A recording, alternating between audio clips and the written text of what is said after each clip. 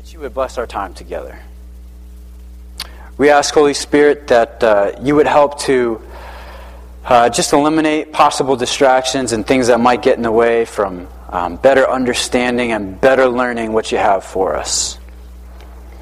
And we pray, Lord, that you'd also bless the kids downstairs and the kids next doors, and that you would just bless the seeds being planted. And we just ask, Lord, that you would help us to understand better what it means to be good stewards of what you've given us and what you expect from us. So, God, we thank you for the time this morning. And in Jesus' name, amen. So,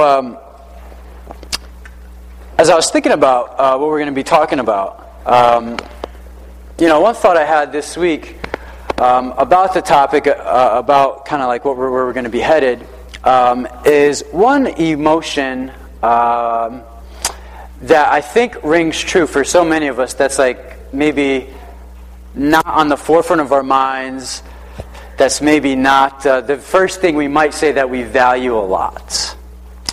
And so the thing that I'm talking about is this idea of being recognized and being appreciated. Being recognized and being appreciated. That's like a pretty heavy-duty one, isn't it? Don't you think? Isn't it feel amazing when you feel recognized and appreciated either for what you've done or what you said? That goes a long way. And then also many times that can make whatever you have to do next so much easier because you've just been recognized and appreciated really for what you've just done. This past week, during the week, right, I teach high school math at a school there, and one of the things that I have to do at the school is I have to write like recommendations for kids for different things. And I always laugh every time I do that, that I have to write, the recommendation for them. If they only really knew my true background, how hard it was for me. But now I write the recommendation. It's weird how life works sometimes.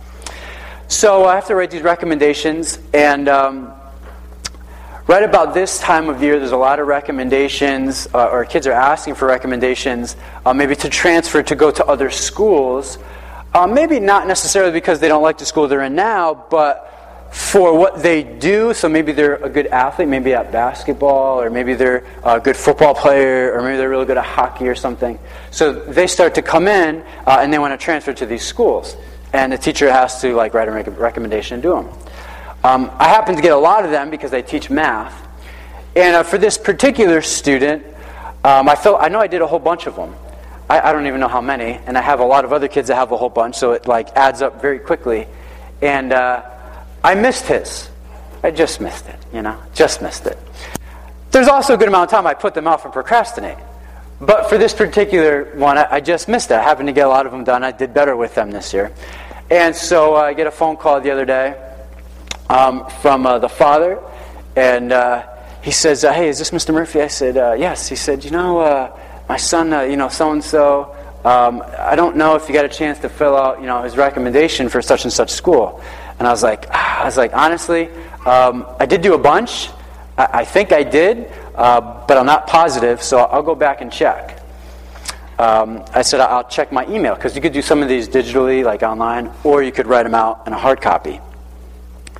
And he goes, okay. He said, that's fine. He said, I just want to call and check in with you. He said, because the school, the admissions officer from the school called, and they said they didn't get it yet. So I was like, okay, well, I dropped the ball somewhere, so I'll go and check. He goes, I really appreciate the fact of you filling this out for my son. He said, I know you have a lot of things to do. I know you fill out a lot of these things. I just want you to know that I really appreciate the time you're putting into this.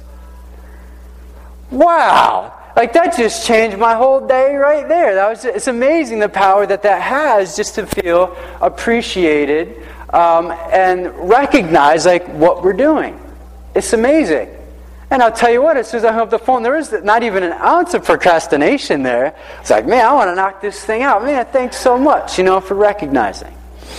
And, that's another thing in relationships, right, that we try and do. That's the struggle. I say try because it's a struggle.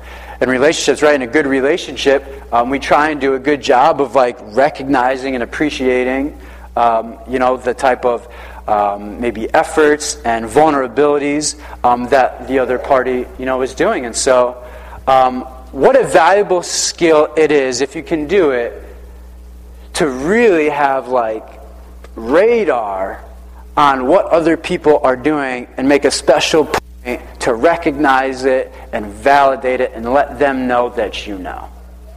It's huge, right? It changes everything. And it's painful when you're communicating and not both parties do that, right? That's where the difficulty comes. And so that's maybe one will hold back or not do it, or, who knows? We get into this bad place, and it makes things very difficult. When it does get difficult and it gets to the place where it's not kind of going how it should go, sometimes the temptation can be, at least from a Christian's point of view, of, you know what? I can't wait till God deals with them on that one. Because He's going to hold everybody accountable and responsible for it. The other side of that thought is that God is also going to hold us accountable and responsible for our stuff. That's not the real fun one. It's always great to get the other person, but it's not real great to get our stuff. And our passage this morning kind of focuses on this idea. And for the Christian, there definitely is an issue of responsibility, but there's also a huge issue of accountability. That's not the so sexy word. That's the sombering word. There's a big issue of accountability. And so that's what our passage this morning is going to kind of talk about. We'll talk about that a little bit and kind of see all the dynamics and what's going involved. And so your Bible's already open there. I think we said page 702, right? Matthew 25. And we're actually in verse 14. Now, last week, we talked about verses 1 through 13. And just so you know, I just want to give you a heads up. Not a long thing here, but on the slide here, just so you know, and I think in your bulletin there's a couple of spaces there to fill in blanks. Last week we did verses 1 through 13, and we talked about the parable of the 10 virgins, right? This wedding feast, and about how some were wise and some were unwise. And so this bridal party was waiting for the bridegroom to show up. He could show up at any time. Some were prepared for that, and some were not prepared for that. And Jesus equated that to saying, hey, listen, you also don't know when I'm going to show up. And that's exactly what day, time, or hour, we don't know. So be prepared, right? Because we're catching this conversation with Jesus where He's talking about the end. When is the end going to happen? What's it going to look like? What are some of the signs? And He gives some of the signs of what it's going to look like. And then He tells these parables to further explain His point. And the parable last week with the 10 virgins was focused on communicating the need for preparing. Let's just make sure we are prepared, we are ready. The 5 unwise virgins, they didn't have oil in their lamps, which are kind of like tickets to get into the wedding. They didn't have that ready for whatever reason. But the other 5 wise ones did. And the 5 unwise ones that didn't have it ready, right, they could not get in. And Jesus said it's going to be like the last day. Make sure you're prepared and you're ready. Don't put it off. This is way too important. So the focus on this parable of the talents, right, our parable this morning is focused on communicating the idea of how to prepare. Well, great. Let's be prepared. Awesome. I think, we could probably all agree on that. But maybe the difficulty might be is, how do I prepare now? Okay, what do I do? I got to live my life today. I got stuff to do this afternoon, right? We have family, we have relationships, we have responsibilities, we have things to do. So how can we prepare? So we're going to take a look at that. So Matthew 25, let's take a look. It says, at that time, verse 14. Verse 14, it says again, it will be like, what's the it? The end of the age. It will be like a man going on a journey who called his servants. Okay, that's an important word. You might want to underline that or circle that. It'd be like a man going on a journey who called his servants, and he entrusted his property to them. It says, to one he gave 5 talents of money. And next to that word talents, you maybe have like a little letter there, a little subscript, a little A or whatever it might be. If you look at the bottom of the page, it says maybe around $1,000. It's a large sum of money. Some people debate on what it is, but it's a large sum of money. So to one he gave 5 talents of money, to another 2 talents, and to another 1 talent, each according to his ability. That's another important phrase you might want to underline or circle. It says, then he went on his journey. So the man that gave out the stuff, now he goes on his journey, goes away. Verse 16. The man who had received the 5 talents went at once and put his money to work and gained 5 more. Verse 17. So also the one with 2 talents gained 2 more. Verse 18. But the man who had received the 1 talent went off, dug a hole in the ground, and hid his master's money. This is interesting. You might want to underline this one too. After a long time, that's going to be significant. So you might want to underline or circle that. After a long time, the master of those servants returned and settled accounts with them. The man who had received the 5 talents brought the other 5. Master, he said, you entrusted me with 5 talents. See, I've gained 5 more. His master replied, well done, good and faithful servant. You have been faithful with a few things. I will put you in charge of many things. Come and share your master's happiness. It says, verse 22, the man with the 2 talents also came. Master, he said, you entrusted me with 2 talents. See, I've gained 2 more. Verse 23, well done, good and faithful servant. You have been faithful with a few. I will put you in charge of many things. Come and share your master's happiness. Verse 24 says, then the man who received the 1 talent came. Master, he said, I knew that you're a hard man, harvesting where you have not sown and gathering where you have not scattered seed. So I was afraid, and I went out and I hid your talent in the ground. See, here is what belongs to you. So verse 26 says, Master replied, you wicked, lazy servant. So you knew that I harvest where I have not sown and gather where I have not scattered seed.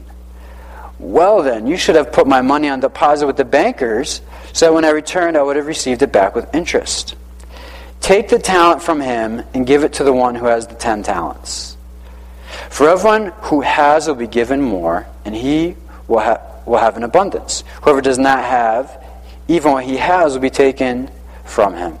And he throw that worthless, servant outside into the darkness, where there will be weeping and gnashing of teeth.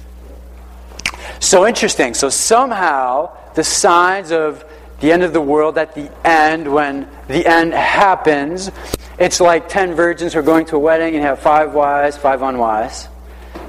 It's also like a master who owns like this land is going to leave, and he's going to leave some money, some talents, not abilities. Right? I talked about dancing and singing, talents, right? Let's play on words there, right? So it kind of fits. Okay? But we're not talking about like that kind of thing, right? Talents referring to money. So he gives some money, right, to each person. He comes back after a long time to settle accounts. And obviously he's favorably looking at 2 of them and not favorably looking at the last one. So a couple things we can pull out, and then we'll dig into this and see what does it have to do with me. Here's some things here, some observations. First observation is there is a master who entrusted with an expectation. There is a master who owned the land. He had all the stuff. And what he did is he entrusted the money, the talents, with an expectation that they would then somehow gain more, get more, produce more, be busy with what they got. The idea was to earn, was to get, was not to sit on it and just hold it, but was to earn and was to gain. That's really important to know. Second observation was that each was not given the same amount, which is interesting, right? It says that they were given according to their abilities. And so one he gave 5 talents, one he gave 2, one he gave 1. Which number 3 there, even though they weren't given, the same stuff, 2 got the same reward. So, like, what is that about? What's the motivation there? Maybe if you're given more and you're responsible with more, and you got more, that'd be maybe motivation to do more. Well, maybe that's not quite the point of the parable. But it's a good question to ask, and we're going to look at that. And the last observation, some heavy language, right? One servant is worthless. It's a big-time word to use here. Big-time word to use. So we'll keep this slide up. We're going to talk about a couple things that we can dig into here.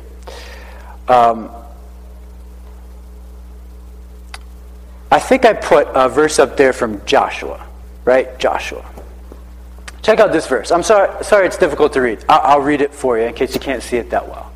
And it seems weird to go back to Joshua, but that first observation that there was a master who entrusted something like with a particular goal in mind is really important.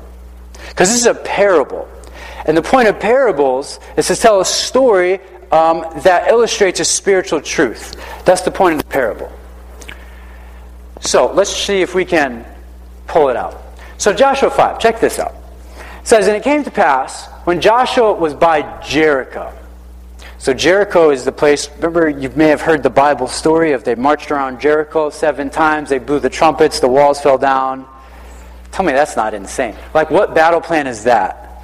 And what general draws that up? Put the weapons down, put the swords, just blow your trumpets. That sounds stupid. But that's what God had them do, right? Sometimes his ways may seem stupid to us, but we have no idea what he has in mind. So, "And it came to pass when Joshua was by Jericho that he lifted his eyes and looked, and behold, a man stood opposite with him, his sword drawn." This is intense. He lifted his eyes and looked, and behold, a man stood opposite him, sword drawn in his hand. And Joshua went to him and said to him, "Are you for us or for your adversaries?" So he was praying at this point in time. He looks up. He sees it. Can you imagine? You're in your room, in your house, in your car, wherever. You look up and you see this guy, sword drawn. You for us? You for them? Like, that would freak me out a little bit. Maybe it would freak you out too. Verse 14, so he said, "No. But as commander of the army of the Lord, I have now come." He doesn't even choose sides. He says, "You know what? I am the commander of the army of the Lord." That's a big-time phrase right there. "And Joshua fell on his face to the earth and worshipped, and said to him, 'What does my Lord say to his servant?'" Look at that word servant again. That comes up again, right? We read that in our parable. Verse 15, it says, "Then the commander of the Lord's army said to Joshua, 'Take your sandal off your foot, for the place where you stand is holy.' And Joshua did so." It's very interesting. So Joshua comes face to face with Jesus himself, the commander of the Lord's army. And we know this is not just some other angel, because angels would not allow themselves to be worshipped. They do not, because they recognize they are not God. They know who the God is, and they are not him. And they don't even want to get that confused in any way possible, shape, or form. And you see that through the Bible when you read, when people have come in contact with angels, where they've said, no, don't worship me. Like, get up. I'm just here to give you orders from the man. So Jesus, commander of the Lord's army, sword drawn. It's heavy duty. So now if we go back to the other slide. There is a master entrusted with an expectation. Part of this parable, the first observation is there is a master who had servants. The master in this parable is God himself. God himself. And Jesus has come here, right? God incarnate to represent God. And Jesus is a commander, the army of the Lord. So that means for those of us that would call ourselves Christians, that have maybe surrendered to Christ, our lives to Christ. I'm not saying we're walking it out perfect. That's not what I'm saying. I'm saying we have repented and surrendered to Jesus, and we are daily trying to walk this thing out. If that's the case, what has happened is that when we've confessed our faith to Christ, right, we have been called with the term born again, or we have been made anew, and Christ's blood covers us. What also has happened is, if you don't know it or not, we have enlisted into the army. And there are orders from that general. And so he has a particular goal in mind. There's a particular game plan, there's a particular setup, there's a particular will and a plan that he has. So everybody likes to say that, yes, God has a plan, God has this, He has a plan for my life, He has a plan for this. That's true, but it is His plan with His goal in mind. See, that changes everything. Because if I think that God just has a plan and a will, and I kind of just use that as motivation for maybe negative things that I think are happening, that doesn't take care of the whole issue. Because maybe the other things that are happening are part of the end plan of the master running the whole show. So then it's okay with me if maybe those negative, difficult things happen and come up. Because it's not my plans, it's His plan, His army. And in our parable, His land, His money. And the goal in mind was, in this parable, was that the servants would go out and do something with it. And in that parable, we come down as the servants. Right? The servants represent those that supposedly love and follow Jesus Christ. That's the point of the parable. Now the last one there, we got to question that guy.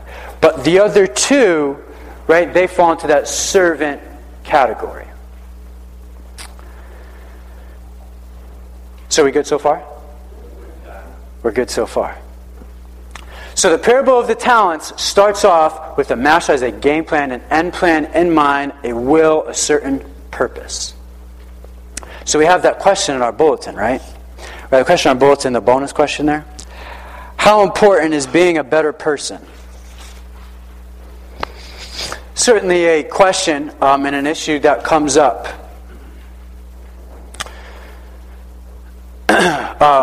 Quite a bit, with my friends, and I'm sure with your friends in circles and stuff. And it's good to certainly be and strive to be a better person. And I guess the idea is, what does better mean?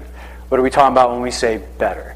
Well, I guess, it would be a good thing to strive to be a better person, meaning be more patient, maybe more understanding, maybe not have such a short fuse with temper, maybe to invest in people in a way where maybe we weren't invested into, right? To maybe consider others above ourselves, right? So that's being part of a better person, which I think that's important, and I think that's good. I think that if you say you're a Christian and you weren't doing those things, it'd be like, well, how kind of Christian is that? But I would also say if it's a Christian, a Christ follower that claims to be, and that's the only thing that's important, I'd say that's where the problem is. Because if there is the master, if there is the commander of the Lord's army, hopefully my goal is not just a better person. My goal is to just march and follow out whatever his orders are. See, that's the goal. That's the difference. And the idea, what Jesus told us in the Bible and the Word, is that when we're marching that out and we're staying faithful to what He asks of us, the better person stuff comes right along with it, because the Holy Spirit that has come helps to work that out. So when I'm focused on His plan, His will, His agenda, the Holy Spirit Himself helps work out that other stuff that needs to be worked out. And that's why it's so difficult for some people, because, man, they can just rack their brains like crazy and go nuts trying to change so many things in their lives. When God is like, hey, man, just pursue after me and let me do the work for you. God, how freeing is that? So freeing. So these guys, right, that had these talents, their main goal, what they needed to do is they needed to produce now. They've been entrusted with something they needed to produce. And we have this entrusting based on ability, right? Based on ability. And so, right, let's be honest, we all have different abilities. It's just the way it is, right? All kinds of different abilities. And we're not necessarily talking spiritual gifts here. We're talking like natural abilities. And we're talking resources. And we're talking whatever's like in our sphere of like whatever we can work with. So in America, we have a lot of stuff that we can work with to influence and talk and do. We can do a lot. Maybe if we lived in the Amazon jungle, we maybe couldn't do so much. But since we live here in America, we have a lot of stuff. I mean, most of us have the internet right in our pocket. I mean, we got a lot. And so with that also comes a lot of responsibility, right? So the guy was given 5, then there's another guy given 2, right? One guy that has 1. The guy that given 5, it says that he goes out right away. Verse 16, the man who had received the 5 talents went at once and put his money to work and gained 5 more. He just went right away and just did it, just jumped in. Like, wow, good guy. Verse 17, so also the one with 2 talents gained 2 more. It doesn't say if he did it right away or not, but he gained 2 more. It says, but the one who received the 1 talent went off, dug a hole in the ground, and hid the master's money. The difficulty, right, with what we've been given. So I don't know, what you've been given and what you have and, what's around you, what you can do, what you're good at. I don't know if it is, singing, dancing, that we've talked about. I don't know if it's like being encouraging towards other people. I don't know what it is. But I do know that anything that we got, God wants to be glorified through it. Whatever it is. Whether it's just a tiny bit or whether it's a whole big amount. That's the goal. God wants to be glorified through it. And hopefully for the Christian, right, what we're thinking, we're trying to figure out is, okay, how can I glorify God with whatever I got, with whatever it is? That's why it's tough in life when we try and make more out of ourselves than what we really are. And I can just think back on my own life when I've just lied about things in my life because I've somehow tried to portray to be something that I'm not. Right? Because what we do in that instance is maybe for that conversation or in that circle, it's like, oh, they think that way of me. Awesome. But if it's all about bringing glory to God, and it's all about His story, I've robbed some of that. Because if He's going to do something with me and take me somewhere, it's not so I can fit in a conversation and feel good about it or whatever. The goal is to say, God has done these things, He is working this out, and He is the one that's done it. So when we pretend to be someone that we're not, if I'm pretending to be the 5 talent guy when I only got 1, I'm already messing up. We're already messing up. Man, I think the guy that has 1 talent, if he chose to use it responsibly, the way that he should have, he probably would have been totally overwhelmed with what God could have done with that 1 talent. Wow, I had no idea if I'd just given God just this little bit. And the barriers that, hold us up, that we get sucked into, oh, I can't be used, or I don't really know that, or I don't have the education, or my background is not this, or I've made these bad decisions, I've made these bad choices. That's a barrier for many of us. For many of us, right? If we're honest about it. And Proverbs even makes it clear that the fear of man is a snare. It just jacks us up. It just freezes us up. So I'm actually very intrigued by this guy with 5 talents, the guy with 2 talents, right? Who will go out right away and they just start working. I want to know, did they struggle with trying to put what they had to work? Was it a struggle for them? Was there courage in there involved somewhere? Were people saying, hey, no, don't do that, come do this, or that's a bad choice, or don't do that. They just went to work and got it done right away.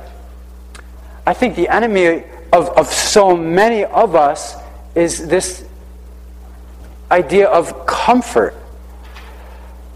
so many times that will freeze me up. I don't know about you, but if it really feels uncomfortable, I'm probably going to be super hesitant to do it. Even if it's part of the master's orders, where he's made it clear in my heart and in my spirit, he's like, do this, say this, whatever it is. And I don't really feel comfortable about that. How does that fall in line with the commander of the Lord's army? Can you imagine? I see what you're saying here, but I don't really feel comfortable about that. It's silly, right, when we think about it in those terms with that perspective. But the biblical worldview is that there is this God, there is the commander of the Lord's army, He is the master. We're here to give Him glory for this short amount of time here, because the best of our lives is lived somewhere else. Right? We just need to be reminded of that. And just be encouraged by that. So I'm curious about these guys. Did they struggle doing this thing? I'm guessing if they're like most people, they probably did. But the thing is, they didn't get froze up by it. They just went out and they just did it. Just do it. So it's not a Nike plug, but there is some truth to that. There is some truth to that. We want to be a Christian people where we spend our time before the Holy God, because we need to do that to get our orders, to understand what He's saying, to see what He might be speaking. Because if we don't do that part, then, what are we going to do? We have even no idea what God is doing and what He's saying.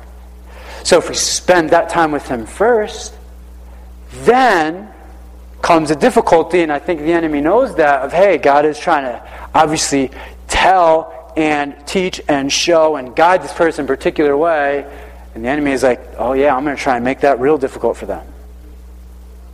I will make the finances not be there. I will make them feel insecure about that. I will remind them of all the mistakes that they made in their past. Wouldn't you do that if you were the enemy? And tell you what, if I could freeze you up for a little while, that's worth it to me. And if I can keep you for longer than that, then yes, we got you. So I'm curious about those guys. 5 talents, 2 talents. And obviously we know about the guy with 1 talent. What was it important to him?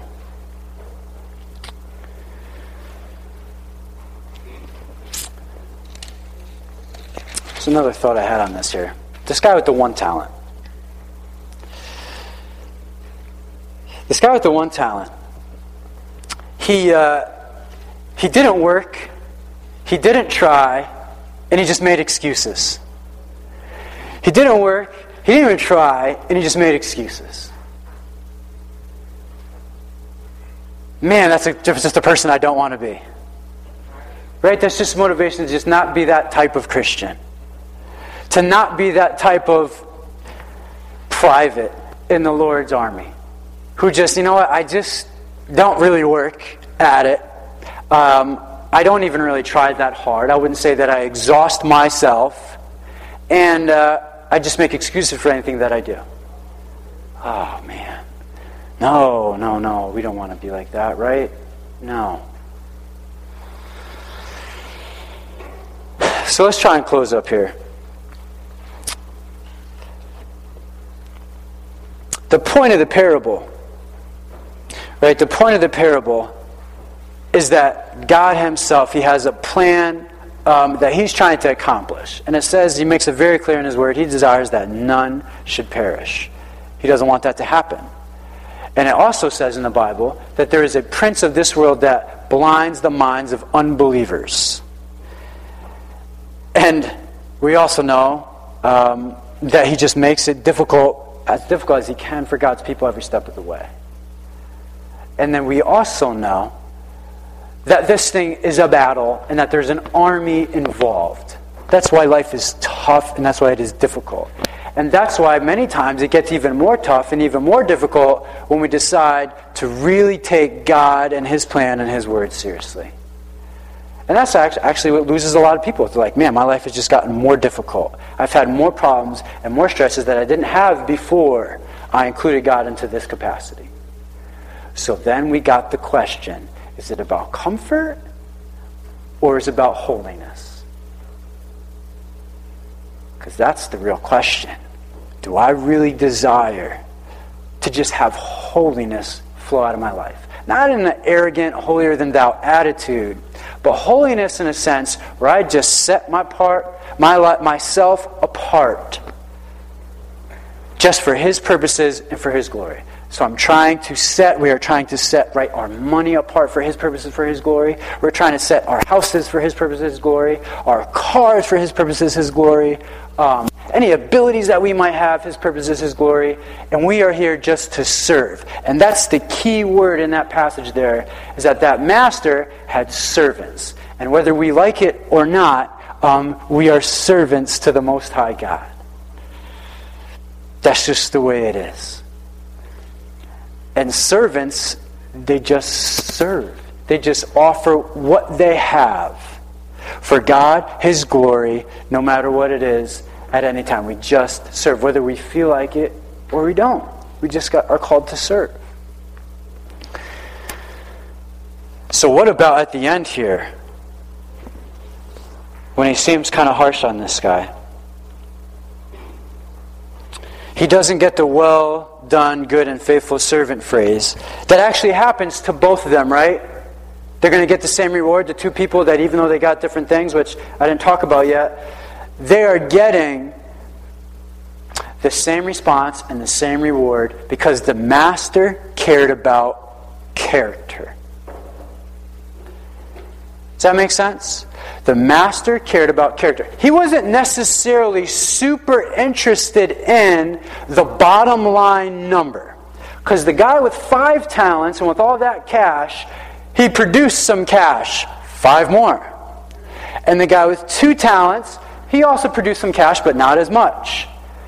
And it wasn't like the one who produced more got more. Because that in this parable, like it is in the kingdom economy, he's not really looking for dollar signs.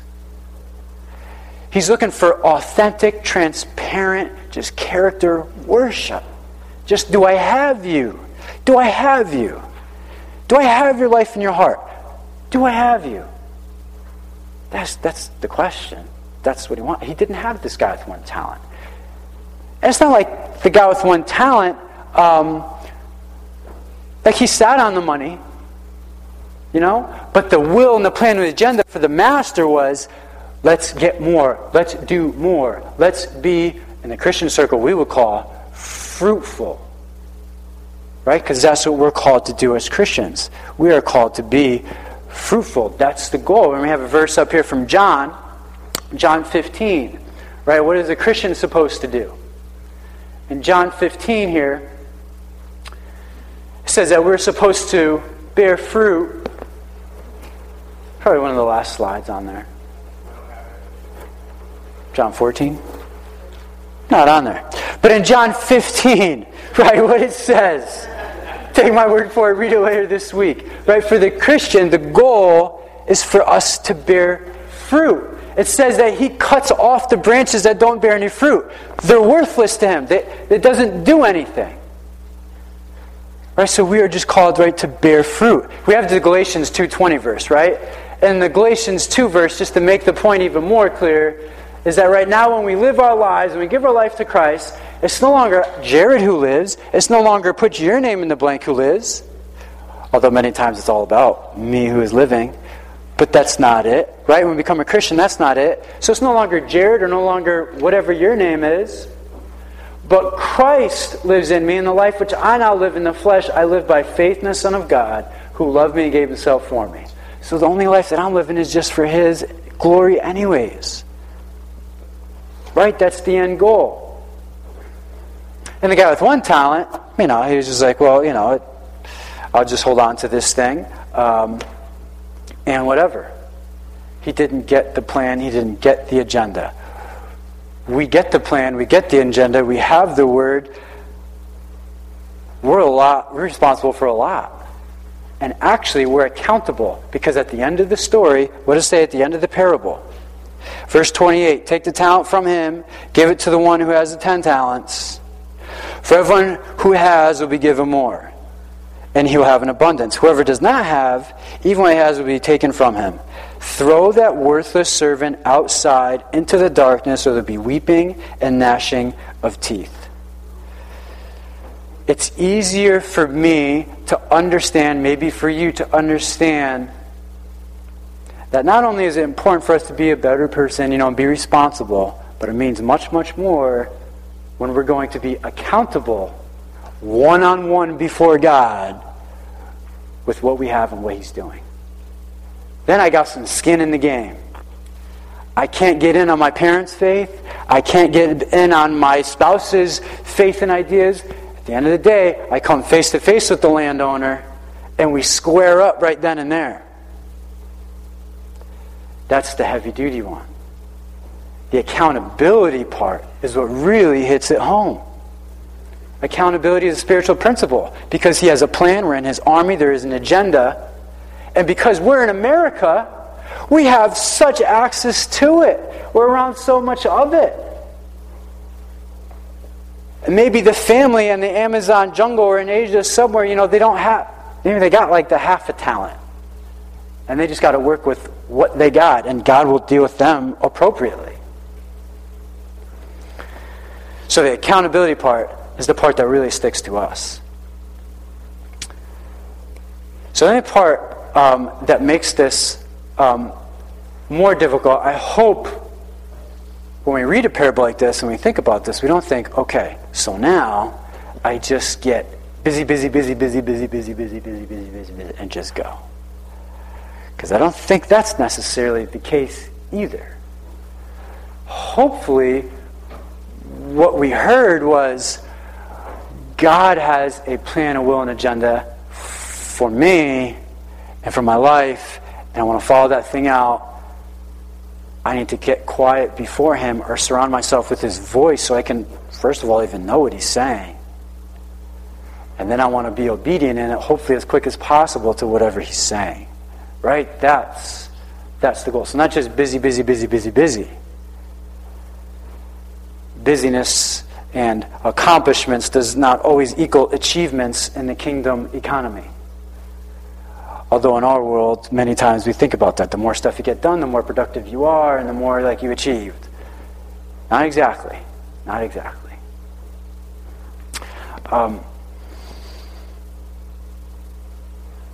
I think one other thing that I can think of when I think about people and friends that I know and love is sometimes they separate the things of God, and then they separate their family or maybe friends and personal life, and it's I'm doing things for God, if they're doing them at the church or with whatever. And His battle plans are for everything in our life. There's no separation. Our ministry is at our church, it's in our homes, in our friendships, everything in and around us.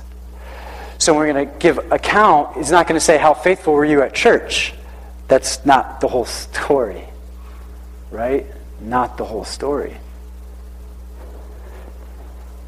So I thought about that when I was reading. I was like, man, too, I know so many Christians and people too. It's hey, we'll just be busy and accomplish everything at church and for God, and then come home and it's what are we doing to our family? How are we laying down and sacrificing and just serving our families, right? So that's the other part of the story too. So what we're going to do, TJ is going to come on up, and TJ is